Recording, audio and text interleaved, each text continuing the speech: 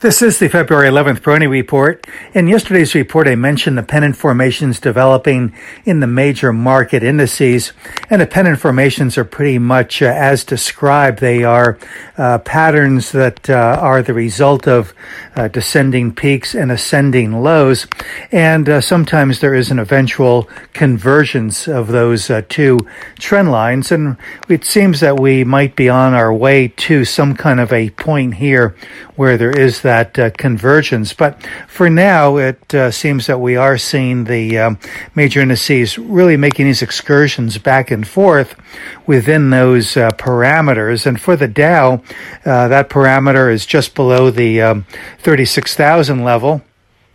And on the downside, it's right around the 34,800 area. Again, give or take, these are not exact levels, but approximations. For the NASDAQ, the 14,600 area would be the breakaway that I mentioned yesterday that would put that index above this formation and presumably begin a breakaway to higher levels and secure support at incrementally higher levels. But of course, that was not to happen. Instead, the NASDAQ and other of the major indices did fall. So now, with respect to the NASDAQ, we're looking at the lower support area around the 13,800 area. So again, these are approximations, but I think they also give a pretty good guideline as to maybe when to be a little bit more aggressive in terms of buying, and then being a little bit more restrained in terms of buying as well when the particular index is moving toward the upper part of that parameter. Yesterday, of course, we had a pretty sloppy day, a pretty rough day again, and it seemed to be the result of the latest inflation data. But again, there had been a lot of anticipation that the inflation data would show inflation heading well north of 7%, and that's what it did. So I can't really say that this was something that really broadsided the market.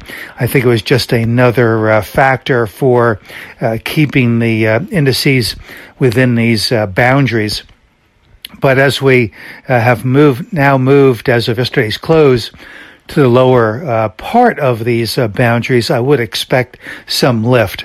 So it is frustrating. It is a bit disconcerting, but it is also an opportunity to take advantage of the weakness and look for opportunity. And I do continue to believe that growth will do well here, even with the 10-year above 2 right now. The growth stocks are holding up well, in my opinion.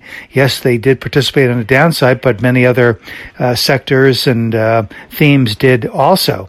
But I do think that going forward, as the market grapples with and absorbs the interest rate hikes that are anticipated here through the remainder of the year, beginning in March, that we will see focus once again on the growth opportunities. So technology and the semiconductor software, I think some of the healthcare areas, some of the consumer discretion areas, and then some of the traditional cyclical areas that would tend to do well in an inflationary environment, including the metals and the materials and so on, continue to show good form. So there really does not seem to have been any major change or sea change in terms of the longer-term leadership in the market, and I continue to view that as a constructive factor.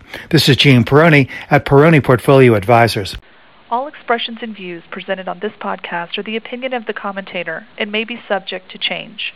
AAM makes no recommendation as to the suitability of any investment and may make a market or have financial interest in any security or sector discussed.